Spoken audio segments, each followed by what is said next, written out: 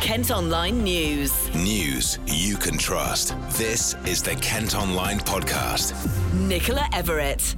Thanks for downloading today's podcast. It's Thursday, January the 7th, and we're joined today by Kent's Police and Crime Commissioner to chat about how the force are going to deal with the latest national lockdown. Matthew Scott has also called for officers and police staff to be moved higher up the vaccine priority list.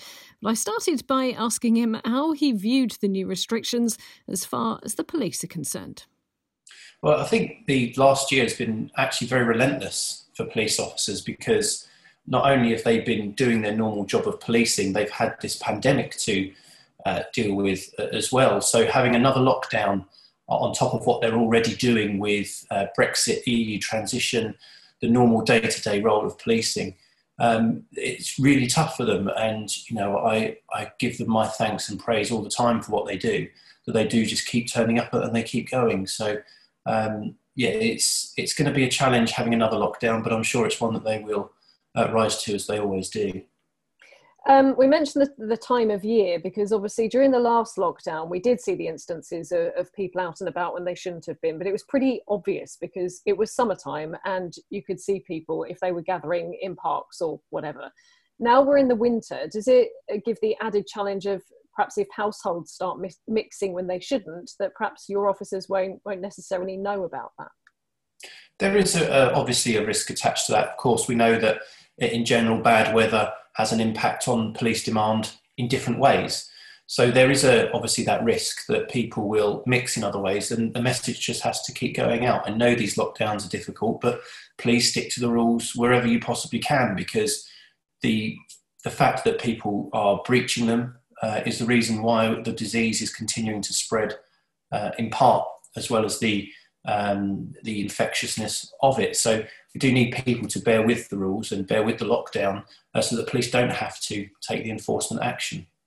You shared an article yesterday that was in The Guardian about another senior police member saying about, you know, giving powers to knock on doors and check, and you seem to think that was going a bit too far. I think so. That was one of my police and crime commissioner colleagues who I think was absolutely out of place saying what he did. It's not something that PCCs are calling for generally. Chief constables don't want it. I think it would have overstepped the mark quite significantly to have police officers marching into people's properties, checking to see if they're breaching the rules. We can't be having that. The powers, I think, are sufficient already, and I think it would damage the contract between the public and the police. They start knocking on the doors to count how many people are in the house and whether they're in the correct bubble. Yeah, because I guess being in a bubble, that's quite difficult for people to prove as well, and for the police to disprove, I suppose, at the same time, isn't it?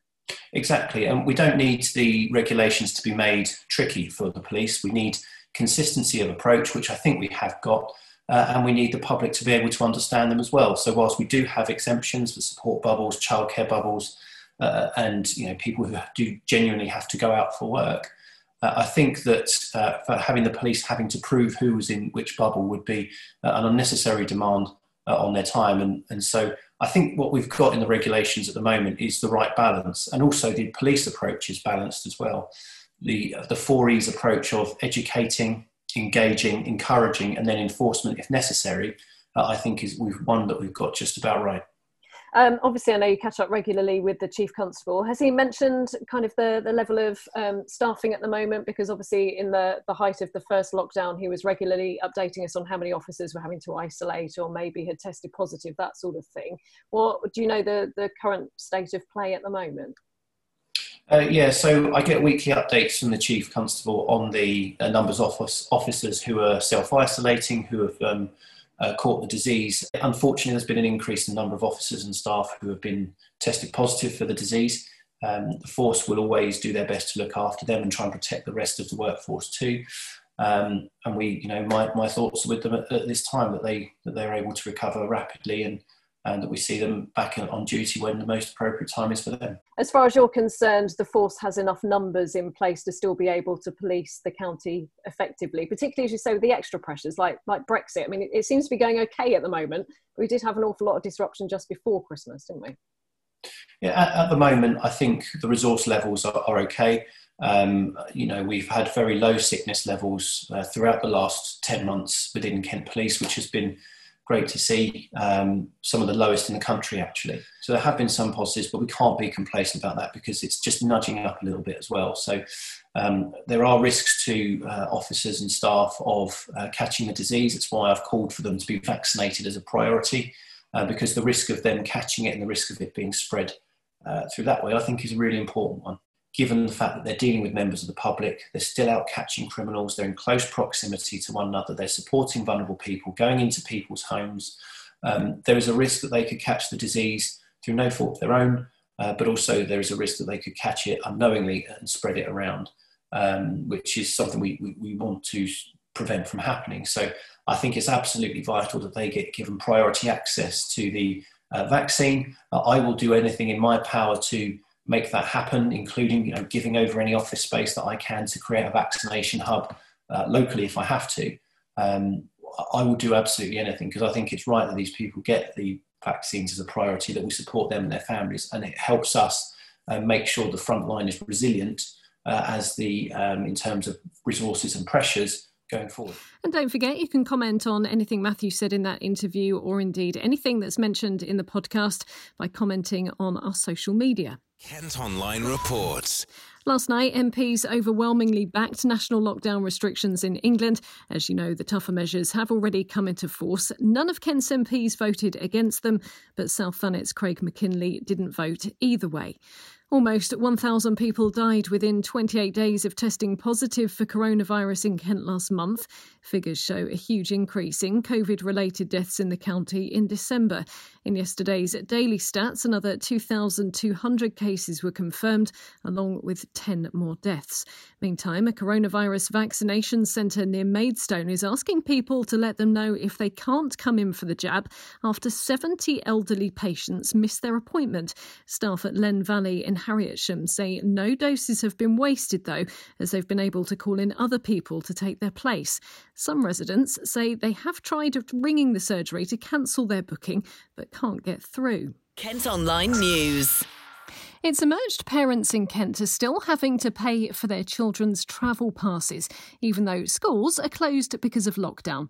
The County Council, which provides the pass, has encouraged them not to cancel the payment because it isn't clear when lockdown will end. One mum says that's unfair, particularly for parents who've been furloughed.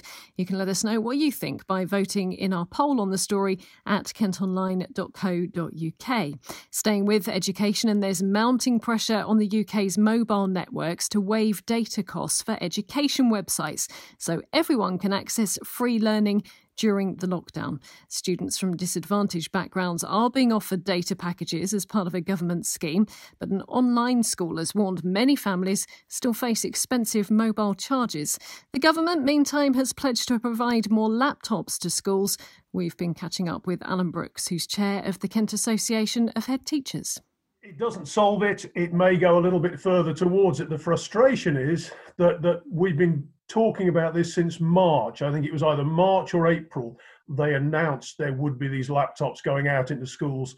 Nothing happened for about 2 months, and then they came out in dribs and drabs. And I'm afraid it's been dribs and drabs ever since. So I would be doubtful that any school you talk to is going to say, we have sufficient. It also doesn't solve the problem of 3 or 4 siblings in one house. I mean, a lot of parents think that live lessons is a good idea. Well, it's not a good idea if you've got 2 or 3 children who have to access the same equipment at the same time.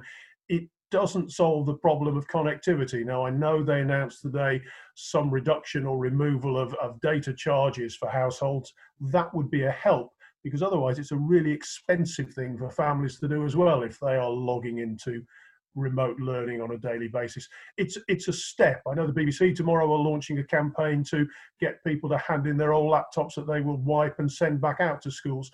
1.5 million families without internet access, this won't go far enough. It is a problem. A dangerous driver who tailgated and intimidated a woman for over 20 miles on the M2 and A2 has been given a driving ban.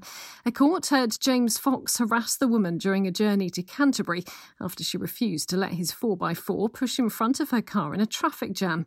The 31-year-old from southwest London has been told he can't get behind the wheel for 2 years. Truckers trying to reach the new Brexit lorry park in Ashford are getting lost in a nearby village, causing a total nightmare for residents. People living in Merstham say dozens of heavy goods vehicles are ending up there by mistake, making houses shake and churning up grass verges.